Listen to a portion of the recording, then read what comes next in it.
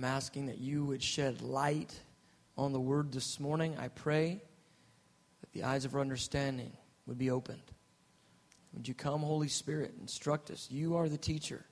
Reveal truth to our hearts and draw us into the knowledge of God. And I pray you'd stand here with me. You'd hold my hand. Let me speak as an oracle of your truth this morning. I give you thanks in Jesus' name. Amen. Amen. Okay, turn with me in your Bible to Romans chapter 5. We are going to continue down the same path we started last week, a series called Glory and Tribulations. And last week we kind of went through the first 5 verses of Romans 5 and just identified Romans 5 as a real important summary of the first several chapters of the book of Romans. And there's real critical information given right here in Romans 5, 1 through 5. And I think it's critical yet neglected. And many of these truths have not been expounded on in the church, at least in my experience. But I think it's critical and crucial for us to understand these things, especially as it relates to the issue of tribulation and hope and the love of God. And so there are several components to what Paul is trying to describe here in Romans 5. And so what we did last week was we gave an overview, and now we're just going to begin to work week by week, work through these phrases. And so each one of them are full of incredible just nuggets that we've got to understand. And so let's read through Romans 5, 1 through 5 again, and then we'll just start on this first topic. We'll talk about justification by faith this week. So here we go. Romans 5, verse 1 says, "Therefore, having been justified by faith, we have peace with God through our Lord Jesus Christ, through whom also we have access by faith into this grace in which we stand, and rejoice in hope of the glory of God. And not only that, but we also glory in tribulations, knowing that tribulation produces perseverance, and perseverance, character, and character, hope. Now hope does not disappoint, because the love of God has been poured out in our hearts by the Holy Spirit who is given to us." I tell you what, these verses have become a continual sustenance to my heart over the last several weeks. And so let's go ahead and just look through this issue of justification, that first phrase, having been justified by faith. Now, justification by faith is a massive topic. Let's just settle that on the front end. That's a huge topic that deserves its own series. It should be, an 8 to 12 week course. I'm not going to do that to you. What I prefer to do is to get a good grip on what the Scripture says about a thing, and then just give you the conclusions, and then you can go back and study it yourself. And if you don't understand that's how I teach, that's generally what I do. Is I generally give you the conclusions, and I hope that you go back and explore the ideas and do the math on it. And so this issue of justification, it is vast, and there's a ton of scholarship on it. And it's sad because it's such a wonderful topic. It's a major component to our faith, and yet so much of the scholarship that's out there is arguing. And the one guy is arguing with the other guy, scholar. And so this guy will write a book, and he's stating all his points. And then this guy will write a book in opposition of this guy. And you know exactly what they're doing. Because they're even in their titles. One guy will have a title, and then this other guy will have a title with one word changed, sort of trying to hit this guy with his title. And they kind of go back and forth. And that's not a new thing. That's actually historic in Christianity, back to the time of the fathers. And I'm not going to call anybody out, but I'll just say it that way. It's historic that this issue of justification has been something that has been argued about over and over and over and over. And so rather than getting into some theological discussion and dealing with what the arguments are, I really don't care about the arguments. I care about Jesus. Amen. And I want to just present some thoughts on justification as it relates to Jesus and what he's done in the cross and over this issue of justification. So, we talked about this last week, but just to bring us up to speed, this term justification is a really, really important term. And for a long time in my Christianity, I didn't have any idea what it really meant. It was like, we're justified, we've got justification, that sounds good. Justification, that sounds like a good thing, yay. But without any real hard understanding of what justification is about. So I found out that justification, this term, justifier, justification, or justified, any version of that, the Greek term that's used in the New Testament, it's a term that was used in the Roman courts of law. And when an individual was on trial, and they had all these accusations against them, and when that individual was found innocent, when they were acquitted of whatever the arguments were against them, when they were acquitted, they would use this term, and it's the term that we use, justification. And so the word literally means a proclamation of innocence over you. It literally means that you've been acquitted. And when I saw that, I don't know the effect that that has on you, but the effect that it had on me, I felt something sweet come over me. Because I realized justification is more than forgiveness. In forgiveness, we understand that we've done a wrong, but God's gracious and He's forgiven us of that wrong. And it seems to me in forgiveness, there's still a great recognition of the wrong that we've done. But this term, justification, forgiveness enables justification, because justification is forgiveness plus, if I can say it that way.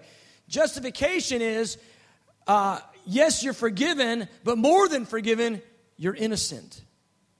You're proclaimed innocent. You are acquitted. You are free. It's a step further than, yes, you did the wrong, and no longer are we going to hold that against you. It's saying you are actually not wrong any longer. You're actually acquitted. You're innocent. And that point, beloved, that point is so important to our Christianity. Because God doesn't look at you like, yeah, you did a whole bunch wrong, and I've forgiven you, and you just kind of have to pay me back. I think many of us, we kind of live our Christianity thinking like that. But instead, God looks at us and He goes, no, innocent. You are innocent before me. Fully acquitted. Fully justified. And so when He is looking on me, He's not looking at the guy that did all the wrong and is just saying, well, I'm letting it go this time. He's actually looking at me and ascribing to me the very innocence that Jesus has before Him. That is huge. That idea is monumental. And the truth of the matter is, most of us don't really live our Christianity in light of that idea. We might believe we're forgiven, but how many truly believe that when we stand before the Lord, it's innocent? You are innocent. Now that's massive to me.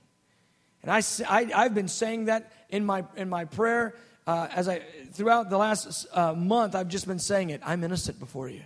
I'm innocent before you, and it is causing my heart to come alive in another whole nother way, a fresh way. I'm innocent before you. Now, this word justification, it's used throughout the Scripture about 50 times, and a third of those times it's used in the book of Romans. A third of the times it shows up in the book of Romans. So Romans gives us the massive amount of teaching on this issue of justification. Now, here's the thing about justification. Though that term in the New Testament is a legal term, and when you read most commentators, they will go to the legal issues, the legality of this term.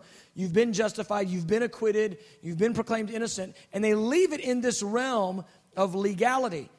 But the truth of it is, it's a legal term that has specific implications as it relates to intimacy and love and relationship with the Lord. In fact, justification is a result of relationship. Let me just say it that way. It's a result of relationship. So it's not simply a legal matter between God and man. It's a relationship matter between God and man. It has to do with intimacy, and I want to illustrate that with you. So let's go back and turn to Exodus chapter 34. And I want to look at where this idea originates in the Old Testament. So you can get a broader picture of what Paul is referring to. Paul is not the first guy, though he gives us the most theology on justification and uses the term more than anybody. He uses it, far more than anybody, because the next book that uses it is Galatians. And so Paul wrote that as well, and he uses it about 6 or 8 times there in Galatians. So he uses it about half the times that it's used in the New Testament. A little bit more is Paul. But he's not the originator of the idea. That's the big point. And so in Exodus 34, we have Moses. And Moses is on the mountain with the Lord. And the Lord is going to pass before Moses, and he's going to proclaim his name to the Lord. Now, it's just a great thing to say multiple times. When the Lord proclaims his name, he's not just telling you what to call him. When the Lord proclaims his name, he's declaring what he's like. He's declaring his nature. The proclamation of the name of the Lord is an impartation of the revelation of who God is. And we've got to remember that point. That's just something you can just live in. So whenever you see God declaring his name, declaring attributes about himself, he's trying to give you understanding of himself. He's trying to crack the door of revelation and let you peer into his heart. And so he does it here for us in Exodus 34. And in verse 6, the Lord passes before Moses, and here's what he says. He says, "And the Lord passed before him and proclaimed, the Lord God, merciful and gracious, long-suffering and abounding in goodness and truth, keeping mercy for thousands, forgiving iniquity and transgression and sin." And when you're reading through there and you're studying intimacy, most of the time people put a period right there and just leave off the rest of that. Because it says, by no means clearing the guilty. And we go, I'm just going to focus on this, the Lord God, merciful and gracious and long-suffering. Let's stay away from the fact that he's going to visit sin on the fathers of the 3rd and 4th generation. Sin of the fathers on the children of the 3rd and 4th generation. Let's just stay away from that point. Let's focus on how he's nice. But the point is, if you want to know God, you can't sort of buffet line God. You got to get him for who he is. And I tell you, all of who he is will make your heart come alive more than just part of who he is. Amen. And so if you're studying the knowledge of God and you're wanting to meditate on intimacy, don't put the period right there on, keeping mercy for thousands, forgiving iniquity, transgression, and sin. And don't put the period there, leaving off by no means clearing the guilty. You got to get that point. And here's why. If there was a judge who, say you had your mom had been, mugged by a mugger, and the mugger beat your mom up and took her purse and charged her credit cards up and all that, and your mom was, hurt and stolen and defrauded from, stolen from and defrauded, and then you went before this judge, and everybody said, "Hey, this is awesome. This guy is a good judge. It's going to be good." And he looks at the mugger guy and he goes, "You know what? No problem for you. Go free." Most of you be like, "Oh, hold on. My mom's got a broken arm and he stole our money. What do you mean? No problem for you. Go free." And see, so therein we have this little tension. A good judge actually punishes sin for real. And we've got to get that down, and we've got to allow that to actually cause our hearts to come alive and fall in love with God. That He's a good God who actually doesn't clear the guilty. And that's an important point. Now here's the thing. By no means clearing the guilty sounds like it's completely in opposition to the God that does justification. Because justification is clearing the guilty. And I'm sitting there staring at that going, wow. Now how can you, as a facet of your nature, be the God that by no means you clear the guilty, and you're the God that justifies everybody by faith? How's that possible? Well, we get facets of His nature right there in the beginning. He says merciful, long-suffering, gracious, forgiving iniquity, transgression, and sin. So we see that this by no means clearing the guilty, it's actually not even, it doesn't actually even flow directly with those first phrases about God. So there's got to be some qualifiers on that phrase. Because if He's the God that's merciful, He's the God that forgives iniquity, transgression, and sin, and He by no means clears the guilty, there's got to be more to the by no means clears the guilty. Am I making sense? So I looked that phrase up. I go, what is this? And I find out that scholar after scholar after scholar differs on what that phrase is.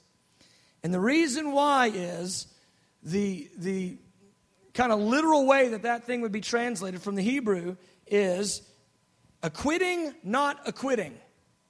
The quote-unquote by no means clearing the guilty, those Hebrew words would be acquitting, not acquitting, or vindicating, not vindicating. And so you look at that and you go, so what's he trying to say? He is or he isn't. He does or he doesn't. He declares them innocent or not. Which is it? And the idea is he acquits but not acquits is this, that he acquits but not fully. In other words, those who are sinful, some get acquitted and some don't. That's interesting. So how does it work? Well, it's a Jewish idiom. And you have to read the Jewish commentators and the Targumists, the guys that actually wrote the commentaries on the Hebrew text, to find out that that's an idiom and to even know what that phrase is really about. And the Jewish idiom is this. It's the idea that those that return to God, He acquits. And those that won't, He doesn't. He clears the repentant. He justifies the repentant. But those who will not repent, He does not justify them. And this is massive. And the reason why this is massive is it's not just something He does, it's something He is. It's actually part of His nature. That God loves to set them free and proclaim them innocent who will return to Him and repent. But if they will not return, He will not overlook their sin. Let me tell you something. That is a good judge. Amen. That's a good judge. And so, He can be the God who fully justifies and is fully just. It's powerful. And so this concept of justification, it's in no way some sort of like just get out of free jail card just because you say, okay, Jesus is my Lord. Okay, bam, you can just do whatever you want. Now you're justified. It's not like that. Justification is for those that turn to God. And if your heart is turned to God, if you've said, Jesus, help, if you said, Jesus, save me, He says, you're innocent. You're innocent. Beloved, this is a cornerstone truth of our faith. It is so powerful. It should cause your heart to soar. And I tell you this, in the measure that it doesn't cause our heart to just bloom in God, I tell you, it's the measure that we're veiled over this truth. Because the fact that God, who is perfectly pure, would look at you and I, who are filthy and broken down in sin. I don't know about you, but I did everything I could to go to hell fast. I mean, given and left to my own devices, I did everything I could to prove how sinful I could be. It's like I was trying to set a record. That's how sin is. It dominates. But the idea that the perfect God could look down at me just when I say help, because I can't make it on my own. And he'd say, it's already taken care of. And I see you as innocent. That's awesome. That's awesome. And so therefore, I don't serve God now to try to get him to forgive me. I serve God because I am forgiven. I don't live holy now trying to pay off my debt. I live holy because he paid for my debt. I don't live passionately, pursuing God because I'm trying to get him to like me. I do it because he does like me. It changes everything. I'm not trying to work off something. You can't work it off. Do you get that point? You can't work off your sin. That's how dominating and dark wickedness is. You can't work it off. The human condition is irreparably broken. Sin is irreparably sinful. Wickedness has fully permeated our being, and we cannot overcome it. And that's why it's so shocking. You and I, who are sold into sin and wicked to the core, that this kind God who justifies actually looks at us and says, you're innocent. That's massive. That is so awesome. That's awesome. That makes me want to serve God. And so, he's the God that acquits sin. He's the one that acquits those who repent, and the one who won't acquit those who don't repent. Now, throughout the Old Testament, we get all of these foreshadowings. We get these little prophetic words and these prophetic pictures that describe this issue of justification. Paul breaks it down, and in some ways I almost feel like Paul broke down Romans 4 and 5 just for the theologians to busy themselves for decades. Because really, the proclamation of innocence, he summarizes it in a few verses. He says we believe because, we're justified because we believe in the God who justifies. It's that simple. Do you believe in the God who justifies? Because that's where our faith has to rest. Do we believe in the God that looks down upon us in our wicked state and says, innocent? That's it. That's the crux of the matter. That's what Paul is identifying in Romans really 1 through 5. But through the Old Testament, we get little pictures of it. In Isaiah 45, he says this in verse 25. Isaiah prophesies, and he says, in the Lord, all the offspring of Israel will be justified and will glory. Now think about that. 750 years before man is justified before God, God declares justification will come to all the offspring of Israel. And I believe right there he's talking about the natural offspring as well as the spiritual offspring.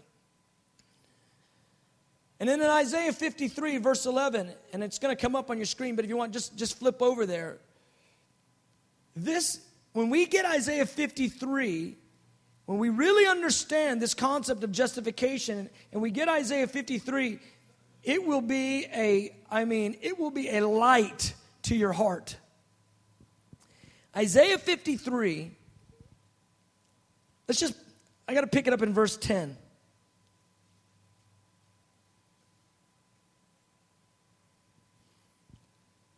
Yet it pleased the Lord to bruise him, and he has put him to grief. When you make his soul an offering for sin, think about that. It pleases the Father to make Jesus' soul an offering for sin. Isaiah 53 is such a powerful, powerful chapter. And unfortunately, in the daily reading in the Jewish synagogue of the Old Testament, when they read through a chapter every day and they lay it all out, there's one chapter in the Old Testament they don't read.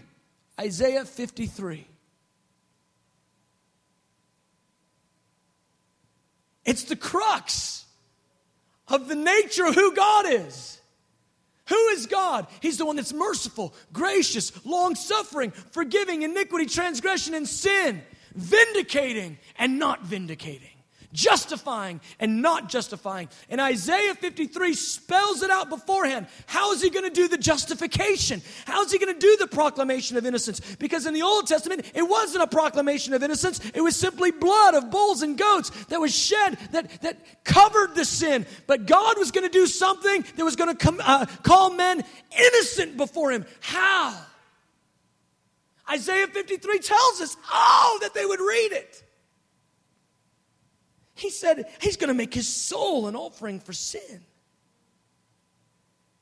And he shall see his seed, and he shall prolong his days, and the pleasure of the Lord shall prosper in his hand. God is going to be excited about this.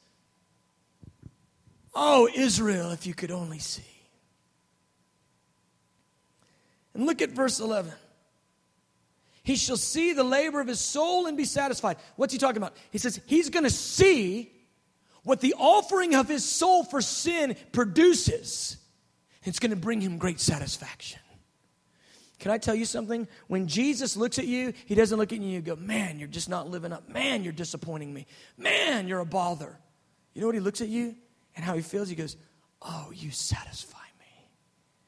Because he looks at the labor of his soul, and he is satisfied. What's the labor of his soul? You. He looks at you. When you pray, you go, Jesus. He goes, oh, yes, the satisfaction of my soul. That's how he answers you. Oh, yes, the one that soothes my inner man. You're the one that soothes his heart. Look, you don't have to fight your way into his presence. You've been given access freely by the blood of Jesus to come to the throne of grace, to obtain mercy and grace to help in time of need. And I love to say this, I need it all the time. The door is open. That's the point. He goes, hey, the door to the throne is open. Why?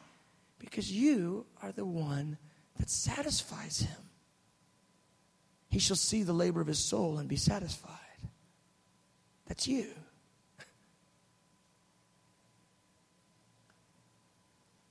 By his knowledge, my righteous servant shall justify many. By his knowledge, my righteous servant shall justify many.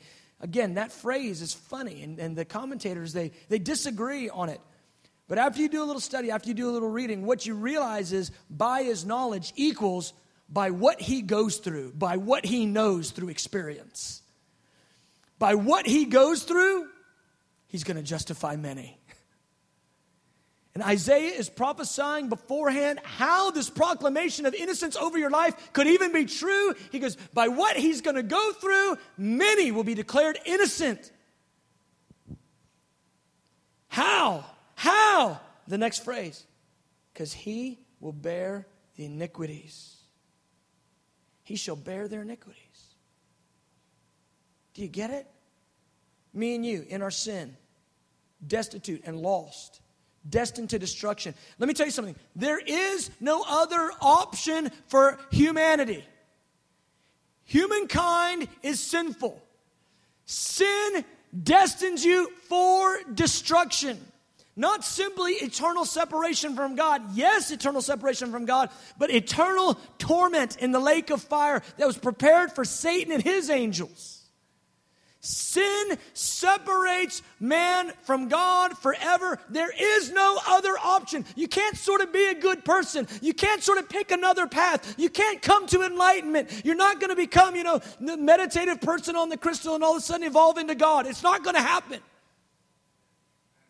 That's not going to happen. Humankind is doomed. But God, he had a plan. All he wants to do is declare us innocent. Why? Because it's part of his nature. It's how he is. And so, he says, through Isaiah, I'm going to send my servant, and he will bear their iniquities. Your sin was put on Jesus on the cross before you ever actually did one. Think about that.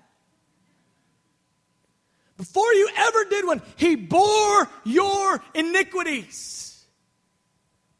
And the issue simply becomes, will you ask him for help? Will you turn to him so you can be justified? Oh, the gospel is good. This is good. This is really, really, really good. This is not help 100 old people across the road. This is not, work and work and work and work, keep all the commandments. This is not meditate until you all of a sudden you know what your belly button really looks like and then you become God. This is none of that.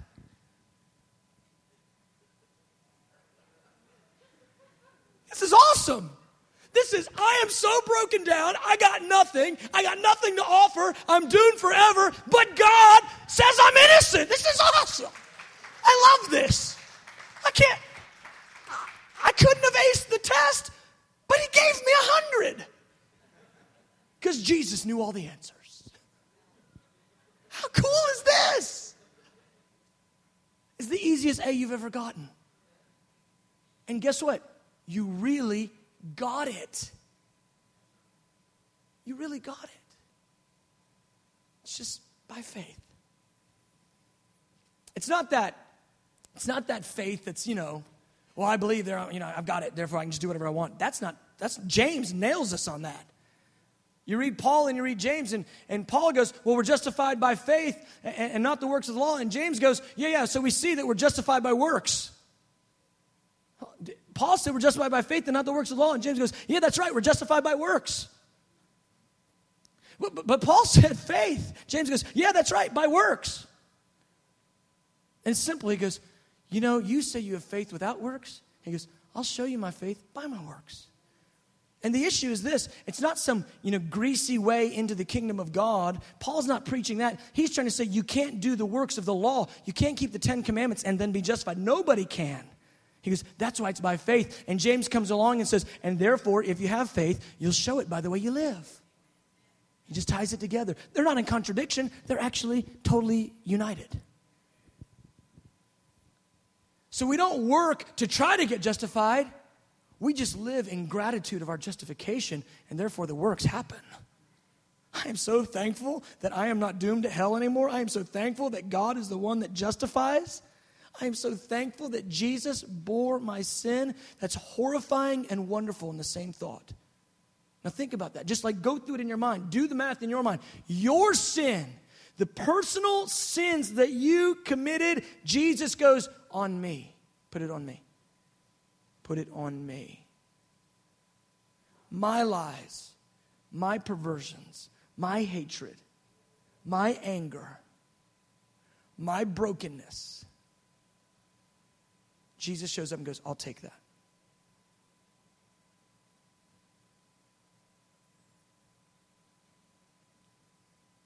I'll take that. It's huge.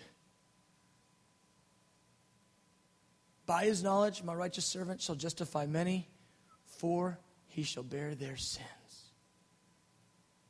Beloved, he's borne your sin. He's carried away your sorrow. And it says earlier in Isaiah 53, yet we esteemed him smitten by God and afflicted. We thought it was because he was cursed. No, it's because he is the blessed. He's the chosen one, the intercessor who's numbered with the transgressors. And in the single most powerful act of intercession in all humanity, this man named Yeshua from Galilee, who was God in the flesh, actually undergoes the great exchange. All the sin from all humanity for all time is placed upon him. It's so intense, he sweats drops of blood.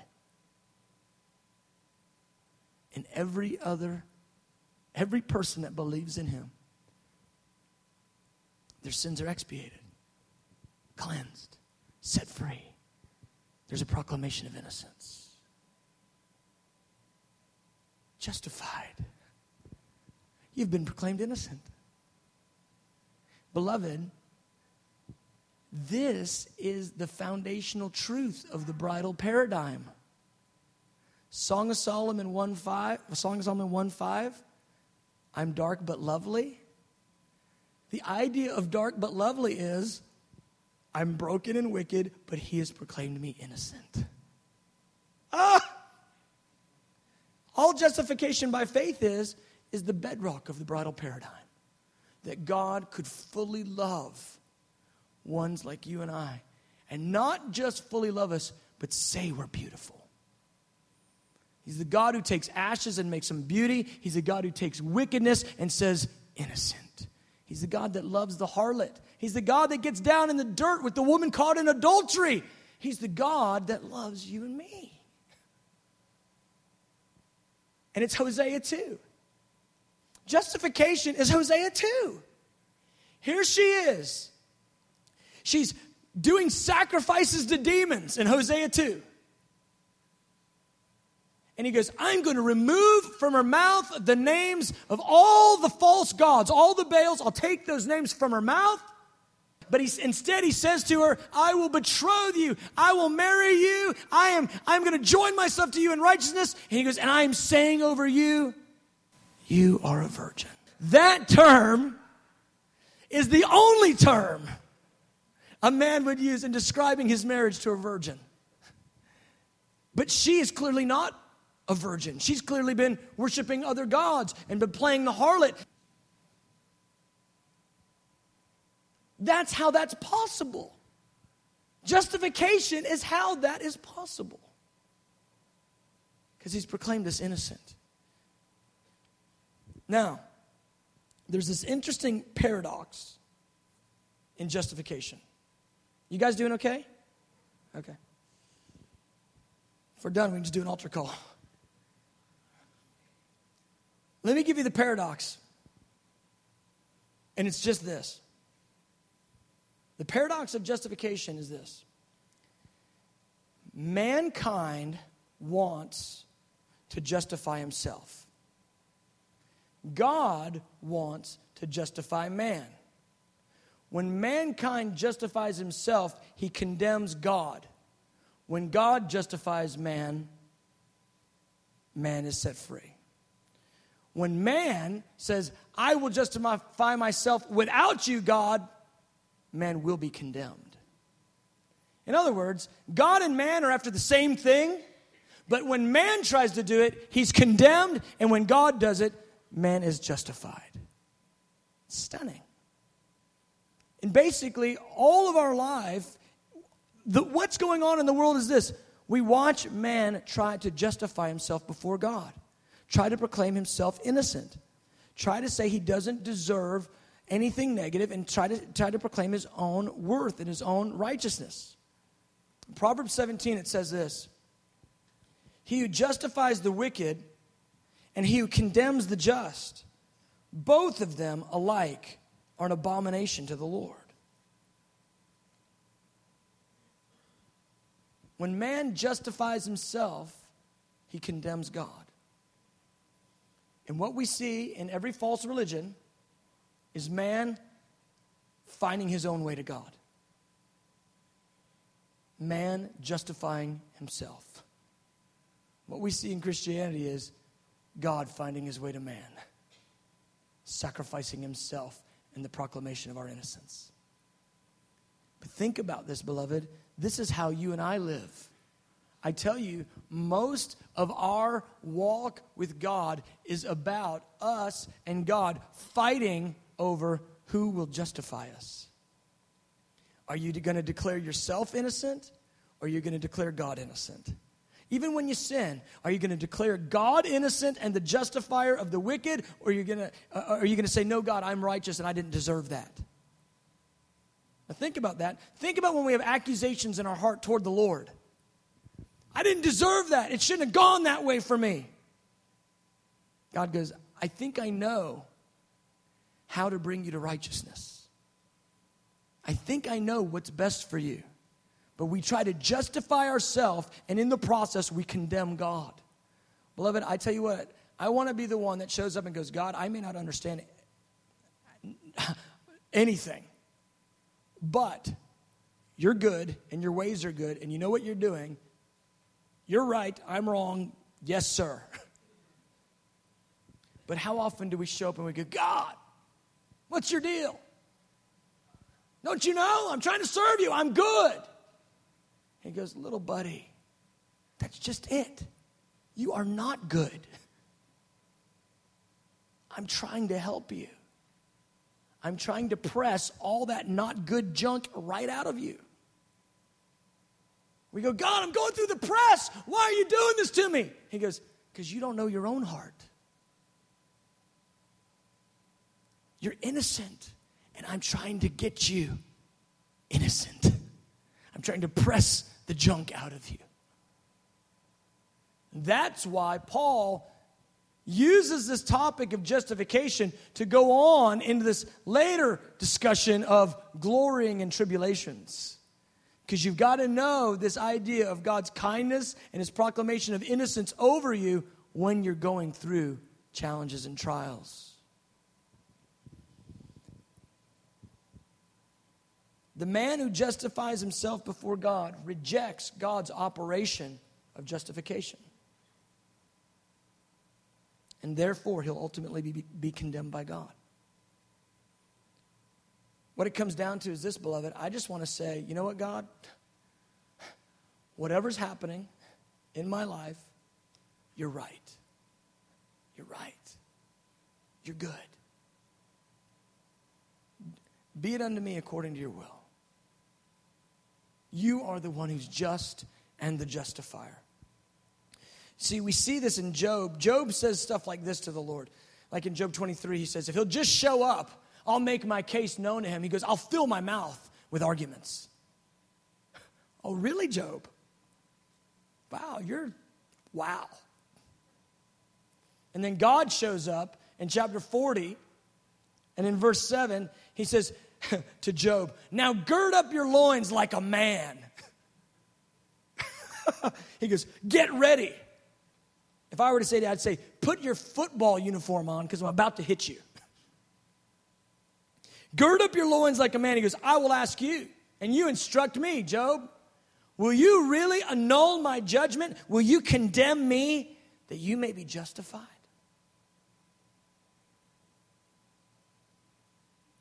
Do you see that? How that's the struggle of our lives?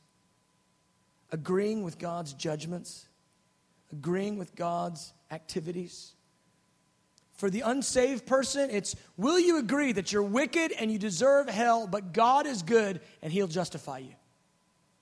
Will you agree? For the believer, it's, will you agree that you need to be sanctified? And God is all about seeing you brought to purification. Will you agree? It's the same argument, same struggle for the saved and the unsaved. And how often do we love to condemn God and justify ourselves? And we say it this way, I don't deserve that. David, he gives us the right heart posture in Psalm 51. I'm landing. In verse 2, he says, wash me thoroughly from my iniquity, cleanse me from my sin, for I know my transgression, and my sin is ever before me. Against you, you only, I have sinned and done what is evil in your sight. So you are justified when you speak, and blameless when you judge. The one who justifies is 100% just, and he's justified in all that he does in our lives. Beloved, that's the right heart attitude. That's the right heart posture. But oh, it's so good. Because he's good. He's good. We're justified by faith. Proclaimed innocent by faith. The verdict over your life is innocent. It's innocent. Amen. Amen. Let's go ahead and let's stand.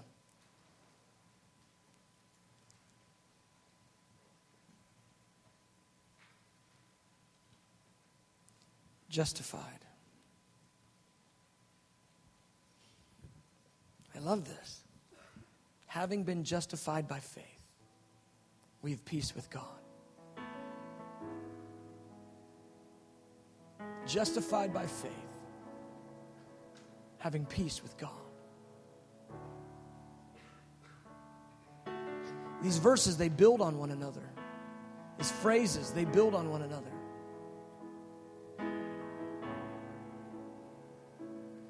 You are innocent.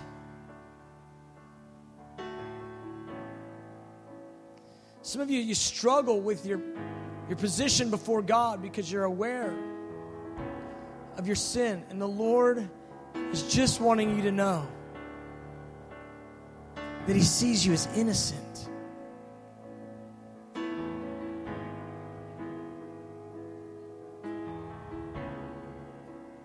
He sees you as innocent. Innocent.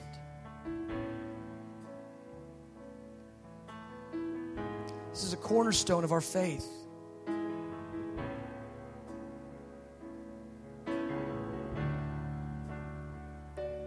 The Lord God, merciful and gracious, long-suffering,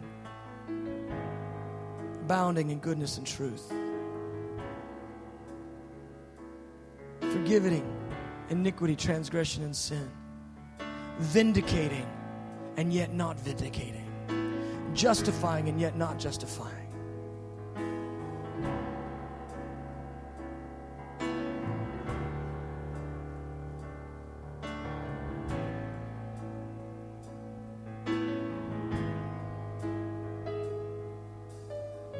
You're good, Lord.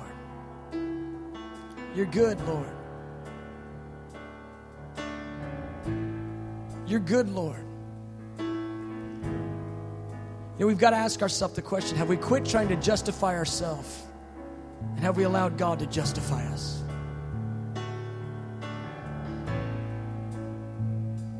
Have you quit trying to justify yourself? Have you admitted that you need help, that you're broken, and you need God to justify you?